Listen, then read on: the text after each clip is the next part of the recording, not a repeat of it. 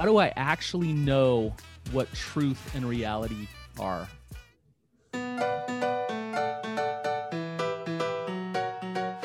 What's up, you guys? Welcome to the Therapy Brothers podcast. I'm Brandon. I'm Tyler. We're brothers. We're therapists. We're not afraid of your questions. So bring it.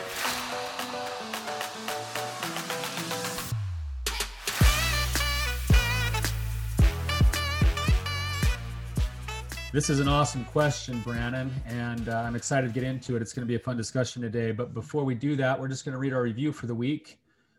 It says, this is from Job 987. Awesome. In full disclosure, I sought out the Therapy Brothers podcast because I know the brothers personally, and I thought it'd be fun to listen to. I have gotten so much more out of this podcast than I expected, though. I've laughed, cried, been motivated to action, and gotten answers to questions I didn't even know that I had.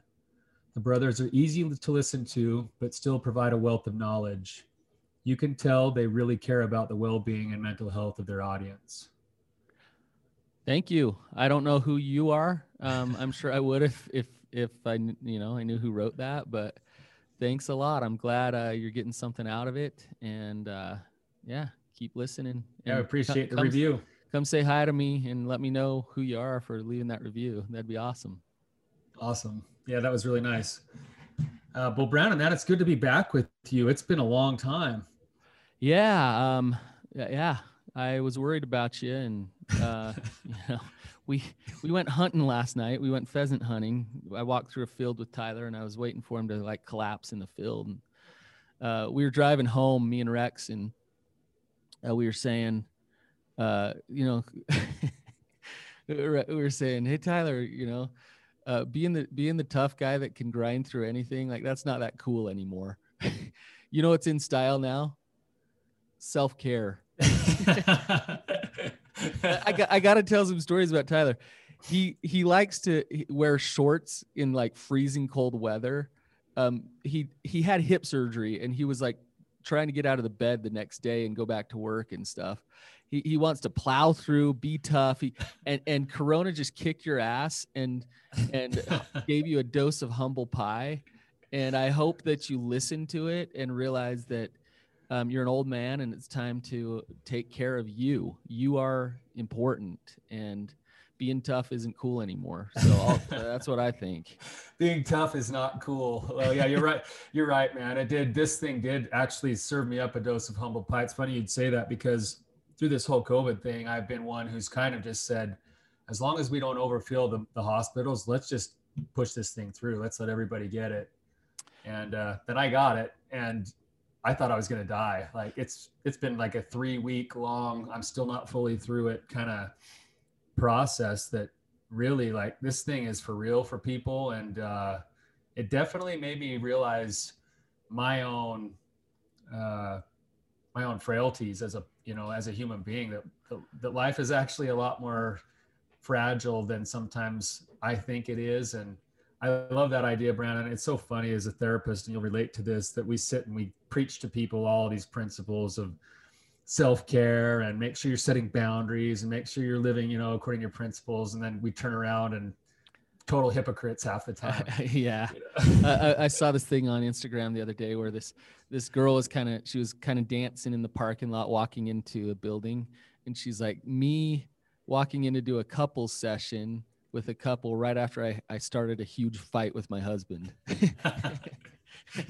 And I think we can relate to that. Right? That's totally right. And you're right, man. I'm taking your advice and chastisement to heart. We're trying to get things a little bit more in order for some better self-care and not just plowing through things. That's going to be a long haul though, because that's down in my own personality stuff that I got to work on.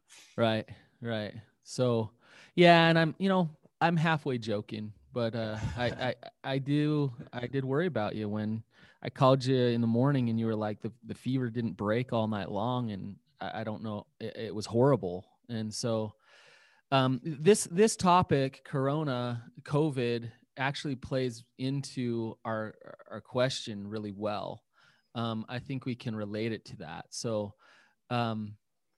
you gotta, I'll read the question here.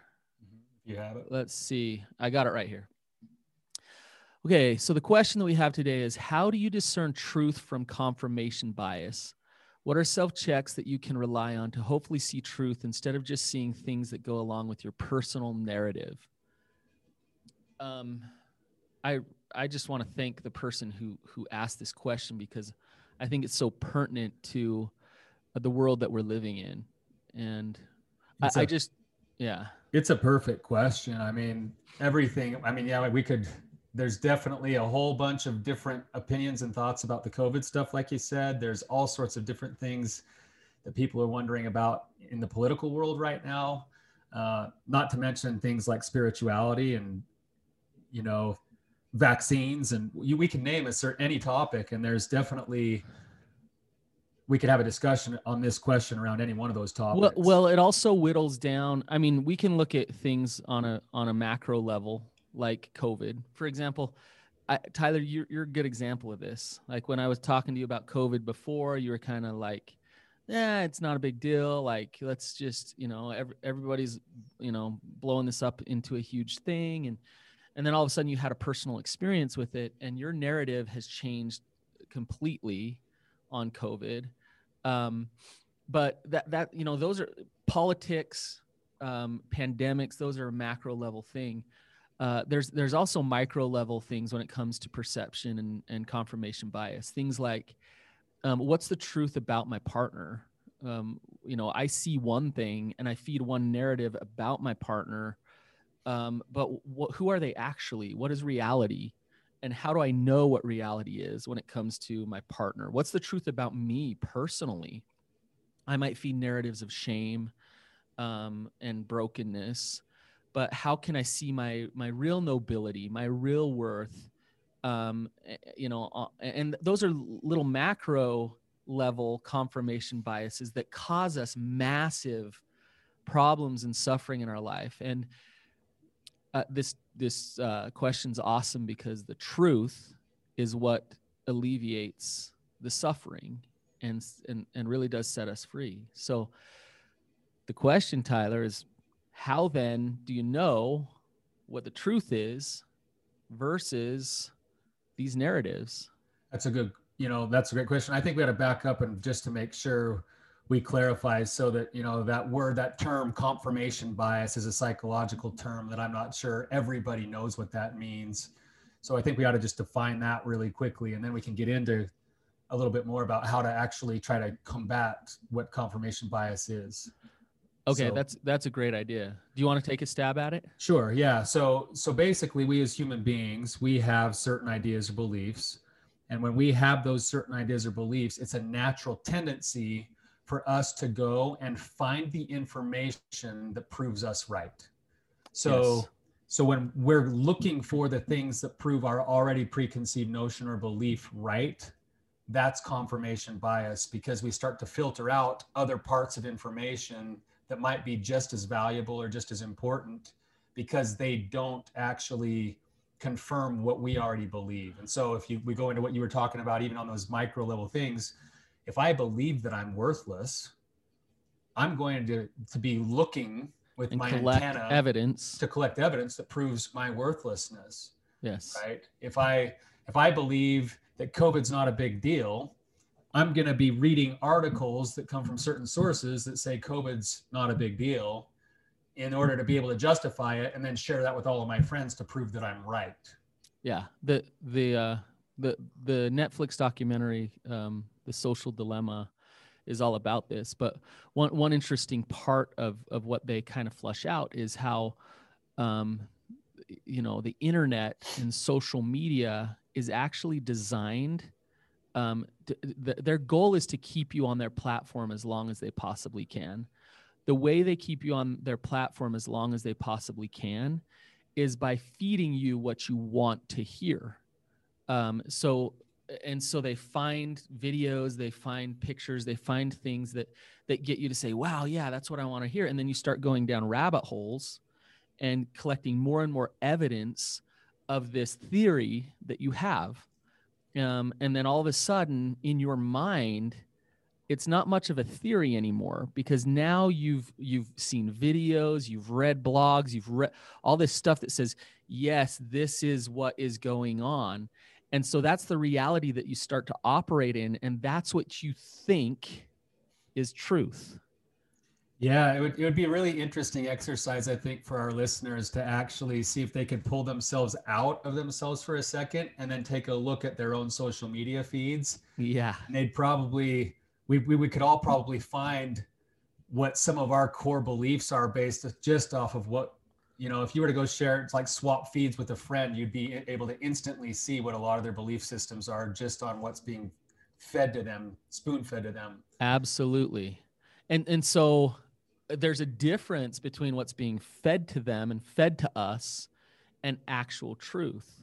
I had coming back to COVID for a second, when the whole pandemic started happening, I knew that it would get politicized. I knew that the polarity of the country and all of that, it would start to, all these narratives from all kinds of sides would start to happen. And as a dad, and as a son to parents who are getting older, I wanted to know what the truth was. I just wanted the truth. I didn't care about how it affected this election or that election or what it meant for this opinion of that. I didn't want opinion. I wanted to know the truth. And to be honest with you, Tyler, I don't think I could find it. I months later, I was still like, well, I don't know exactly what this thing is, until my brother got it. That now I have a bit more of personal experience and evidence about what it is and what it's not. But it was so convoluted in terms of trying to figure out what truth is. And if I had narratives, then I could figure it out. I would have found what I wanted to find. I didn't want to find anything about narratives. I was just looking for truth.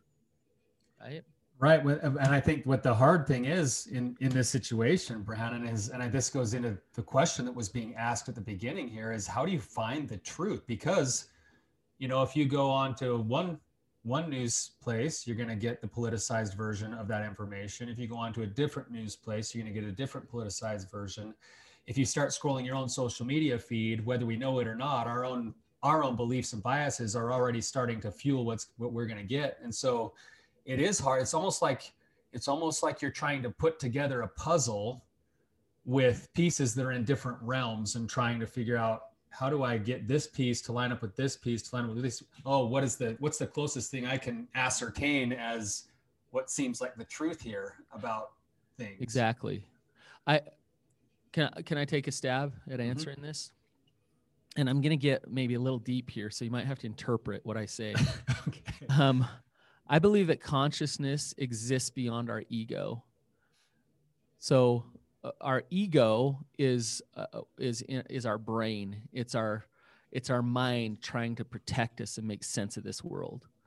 So our ego is what gets caught up in these confirmation biases and these traps. And they're feeding our ego. They're feeding this narrative, these thoughts. Consciousness exists beyond our ego. What that means is we all have an ego, and we can hate it, but that doesn't do us any good. But if we can understand and get to know our ego and understand, what it's telling us and what our biases are, that's how we overcome them. So we don't say stop being biased, and we don't pretend like we don't have an ego and I'm just open to everything. We say, I do have an ego. I'm conscious of how it works, and I'm going to accept it, but I'm also going to rise above it. And I really like what you said earlier is, you almost get outside of yourself. You look at yourself through a glass window and you see, oh, I act that way because that's what my ego does. Once I do that, then I can become aware of my narratives. If I can't do that, then I'm just in my own head. Unaware that those narratives are even there. Unconscious, automatic. Those narratives just start to automatically happen. And Tyler, the ego can be so strong that it feels like it is you. So like it can be so, but once you start to separate it out and realize, oh, these are my shoulds, these are my agreements, this is my perspective, this is my lens that I see the world through, then you can start to disseminate a little bit truth from perspective. So it's a paradox there. You accept your ego, and by accepting your ego, you can overcome it and become more conscious. You become more aware of your ego. And I'll just maybe add to that, Brandon, on, that idea of how you said consciousness exists outside of the ego.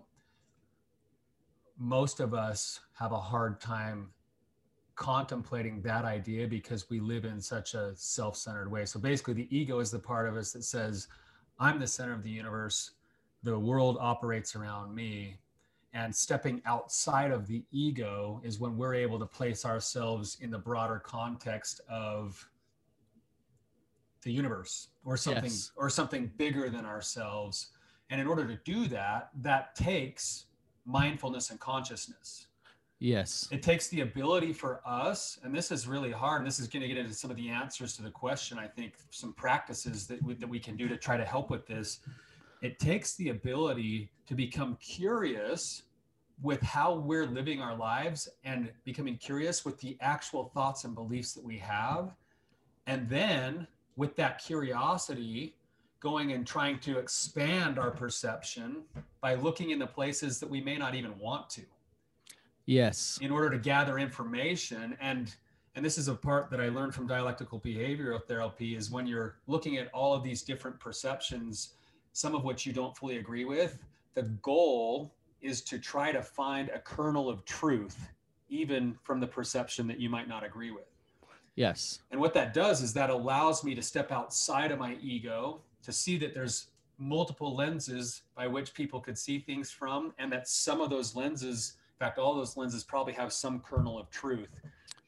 And right. If I can find that kernel of truth, I can then start to assimilate it into what my current belief system is, but I'm doing it now with consciousness.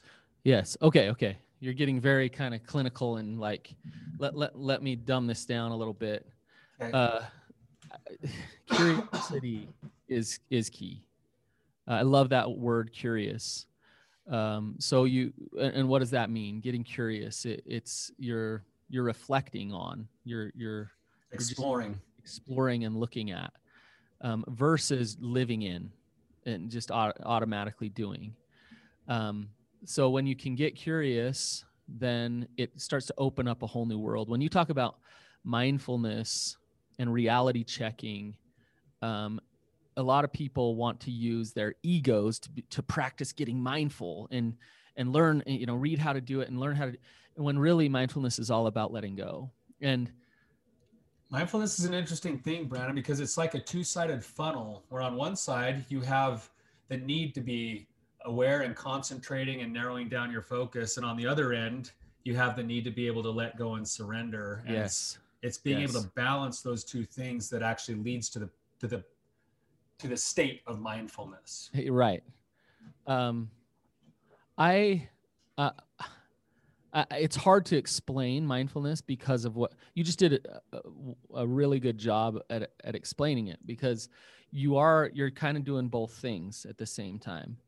I always tell my clients that I want to come back to the kernel of truth that you're talking about. I always tell my clients this. I say, when we're talking about boundaries and how to find their truth and how to step into their truth, or how to know whether or not their spouse has cheated on them, or what the reality is of their family or their in-laws or whatever, I say this: don't trust your head. Love your head because it's trying to protect you, this egocentric ego state of mind, but don't trust it. Because it's not operating in reality. You could be having a trauma response. All kinds of other selfish motives could be there. Don't trust your head. Now, I also say, don't trust your heart. Now, but what I mean by that, Tyler, I'm all about following your heart. I get it. Like, that sounds wonderful and all that. But your heart is more emotional. Your heart is more, there's love, there's attachment, there's, it wants connection. Don't just trust your heart. If you just trust your emotional response and you go for attachment all the time, you can get hurt. So you know what to trust? I have an idea, but go ahead. You trust your gut. Your gut. Hey, my belly's my favorite part of my body. That's where all the food goes. So that's where, but you abuse that part of your body too much. Hey, don't get into my own self-care issues.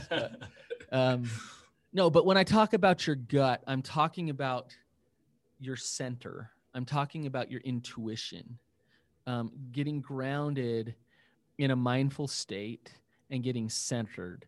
And so your emotions, you're not way far over in your emotional mind. You're not way caught up in your logical mind. You're in your wise mind when you're acting from a state of intuition. And I believe that's where truth starts to flow to you. That's where you start to, beyond the confirmation biases, but beyond your perceptions, it's just you're resonating in truth. So learning how to get to that place of centeredness, of groundedness, then you can really discern truth from just bias. That's beautifully said, Brandon. And to go along with what you're talking about, you use the term wise mind. The idea of the wise mind as it relates to mindfulness is this idea that we do have our heads, and you said you should love your head, and we do have our hearts. And yeah, we should live, wholeheartedly, but the wise mind is where you basically take the truth in both sides of those two things, and where they overlap is where your gut comes in. That's where that gut feeling says, okay, I do have these rational things that line up with the emotional things. That's the gut. And too often what ends up happening is we're either panicked so much, and our emotions are just like a roller coaster. They're temporary, like they're flowing. You can't hold on to an emotion. It's going to move. And so if we're trying to always make our decisions based solely on emotions, number one, we're not going to have any connection because nobody can ride that roller coaster. Number two, it's going to feel pretty crazy. But if we're always in our minds, then we miss that ability to be, I love what you said, the word centered, to be centered in actually feeling as much as thinking in the part of knowing. Right. Yes. I showed this video in one of my groups a while back, and it was just a YouTube video of babies laughing. And, it's fun to watch babies laugh. It's great. And so there was probably 9 women in the group, and 8 of the women and me, we were laughing with the babies. We were having a great time. And another one of the women kind of hunkered down and then just started sobbing. And we're watching the exact same video. So why is she sobbing while everybody else is laughing? Why is she crying? And then we realized she was crying, and then everybody stopped laughing. And you think about that, you take the reality of the situation. If we were to get mindful, now I processed things out, and we were actually talking about emotions, so it was perfect. She struggles with infertility, and makes total sense why a video of babies laughing would light her up. Yeah, now it makes sense, right? Yeah.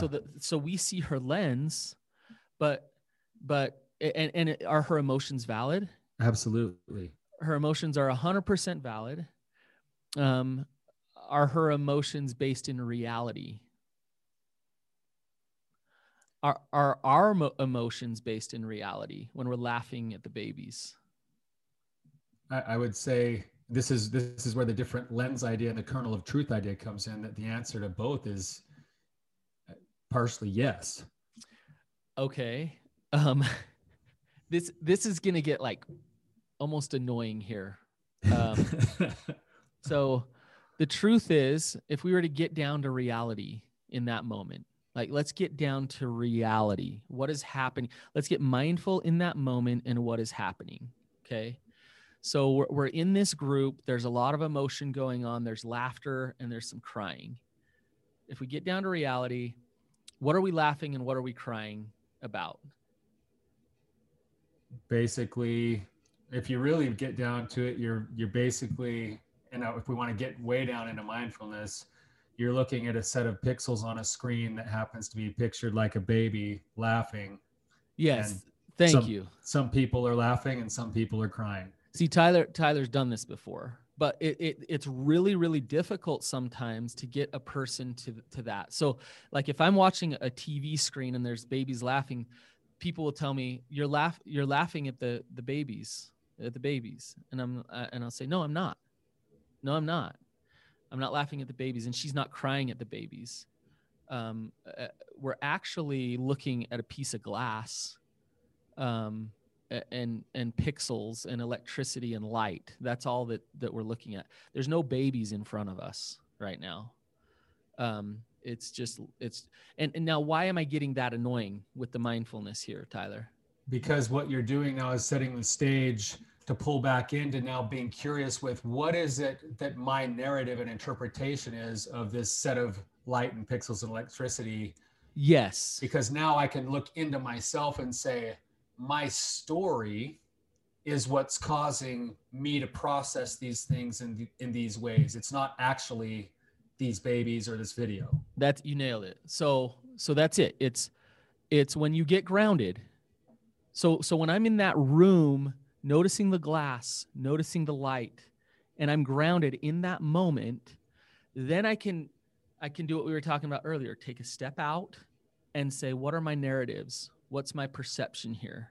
The reality is I'm safe in this therapy office right now. That's all that's happening right now. There's a group of people sitting around me. I'm looking at glass and light on a screen. Okay, now I can get curious. Now I can examine why my emotions are what they are. And it's not get rid of those emotions. It's actually have some self-compassion. It's become aware of them and attend to them, but know and understand what's pushing it. Yes. Okay. So let's give a more real example here. Just a day-to-day example here, Tyler. So let's say you go home, you get home from work, and your wife is just angry at you and you don't know why. Mm-hmm. Okay. So, and she says, you have let me down and you are so lazy. You never do anything around here. Right. Okay. I'm just making this up. Yeah, sure. Okay. So you walk in from work and you're tired. You've been working all day. You're just kind of stressed about life and things. So you walk in your house and there you have it. Okay. How do you confirmation bias? So let's say in the back of your mind, you think your wife sucks. Yeah. She's always nagging me. I'll never be enough no matter what I do, all that stuff. So you're going to go there. If that's your bias, if that's your perspective, mm-hmm. When she starts saying these things to you, that's where you're going to kind of go, right? There's proof. There's my wife being bitchy again. Like, I guess I'm just going to, and then I'm going to naturally go into my autopilot based off that narrative that I see as fact because I'm in my own ego. And I'm either going to go disappear and be like, F you, I'm going to go check out on the TV, or I'm going to turn around and start a fight with her. Yeah. Okay. Let's add another confirmation bias in. So, okay, my wife's a nag, mm-hmm. And here's another confirmation bias. I suck as a husband. I'm not good enough as a husband. Mm-hmm. Okay. So now I'm gathering proof, or at least I believe that. So I throw I suck as a husband in there on top of my wife as a nag, and this is my perception. Mm-hmm. I'm really going to go do what you just said, right? Yes. That's the natural default setting. That's autopilot. Okay, so Tyler, walk us through what we're talking about in terms of discerning truth, getting centered, mm-hmm. and getting curious. What would that look like? Yeah, so if I walk in and she says those things, and then I instantly have my body shoot up and go, she's being a nag and I suck. Most of us won't even be aware of the I suck part. It's so automatic and so unconscious. Exactly. I have to step back and say this.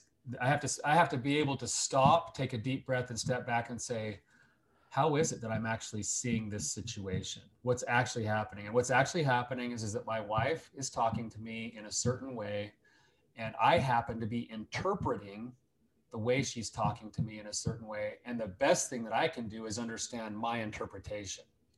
Okay. Because there's probably multiple other interpretations that I could also possibly find some kernel of truth in. Right. Okay. But can I back up a little? Yeah, go ahead. I might say too, like, ground yourself, like Mm-hmm. realize you're standing on the floor. There's a wood floor. So back to that, like, screen, right? That glass screen.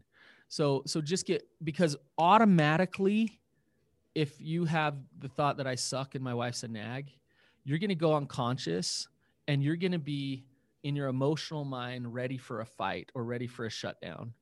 And so why I say get grounded, like, I like what you said, focus on your breath, take a step back, touch something tangible, remind yourself that the sun's shining on your face. You're okay. You might even just notice what your body's doing and say, wow, my heart's racing. And I just, your body, yes. Just notice my jaw just clenched up and I'm feeling some tension through my neck and my shoulders. That's a way of also grounding into going, okay, now I can become aware of those physical things are also going to be connected to the emotional things and the story that's in my head. Right. Now, we call it the triangle of awareness, where if I can connect the physiological sensations to the story and give it a name emotionally, then I'm in that kind of centered place where I can now start to look at it with a new set of eyes. I really like something you just said, which is give it a name emotionally. Verbalizing something helps you get mindful and grounded. So, like, even in that moment, if you said to your wife, whoa, I'm getting defensive. I just noticed I'm getting defensive here. That will help you get there to that moment. So yeah, if I'm aware of that defensiveness, then the next natural curious question is, why am I so defensive?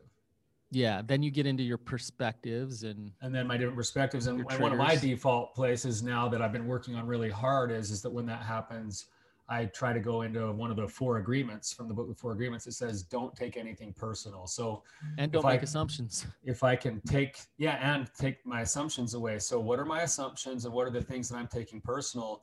If I ask that, I'm already into my own story and narrative now. Yeah. I'm already into going, oh, this is a me issue. Like, I'm the one who's interpreting her as a nag, and wow, I'm the one who's blaming her for making me feel bad, but I'm the one who believes that I'm no good. Right. So, which actually is giving your power back to you in that moment. Yes, I get by becoming aware of that, I now get my choice back. Yes. I get my decision-making process to say, I'm not at the whim of like her being a nag or me being no good. I've got to go do some work on whether or not I want those stories to actually be true. Yeah. Yep. Love it. Viktor Frankl says there's a space between stimulus and response where we have power to choose. And that's the difference between a human and an animal, is that we actually can create what Tyler's talking about. We have it within us to strengthen that muscle, and that muscle is mindfulness and getting out of your head and actually getting into your gut. And once you can create that space over and over again, you then can choose your behaviors and the consequences that you want in those situations. If my wife did that to me, Tyler, I really do believe, and I know I can't control her, but for the most part, I could turn that into a moment of intimacy and a moment of connection and a moment of safety and trust between the two of us. Or I could choose to turn it into a moment of chaos and destruction. You could transcend your ego, or you could operate from your ego. Yeah. And what it requires is simply getting grounded in truth. The truth is I don't suck. The truth is she's not just a nag. There's a lot more going on to her than just that. Mm-hmm. So if I back up and I don't get caught up in those narratives, I get grounded in the truth, then I have opportunity to choose what I want. It's beautiful, Brandon. This has been a great topic today. I'm sure it's something we probably kind of circle back on, but It's been fun breaking it down. Yeah, it's been good. Hopefully there's been some value. I think I feel like there has been. We've spoken about a lot of the things that we talk about in our groups and our treatment. So, Tyler, if I could give a recommendation, and, if you want to learn how to discern truth, then spend some time with God and get out in nature and sit in some silence, pray, meditate. And what you're doing is you're practicing just being and just being grounded in those moments. And if you never practice that in that moment where your wife's yelling at you, it's going to be hard to all of a sudden get curious. You don't have the skill set. Yeah. But if you kind of have this overall sense of groundedness and you practice mindfulness regularly, it's much easier to get curious. Absolutely. Lots of practice. I think what it boils down to, the answer to the question is, at least that we talked about today, is mindfulness practice is part of the answer of being able to discern truth. Yep. So mindfulness practice, emotion regulation, all the buzzwords of therapy, but overall it's about getting out of your head and getting centered. So, all right, you guys, thanks for listening today. If you like this episode, we love it if you share it. Also, we would really appreciate reviews on iTunes, and let us know how we're doing and how we're helping you. So we'd really appreciate that. Yes. Have a great day, you guys. Have an awesome week. See ya.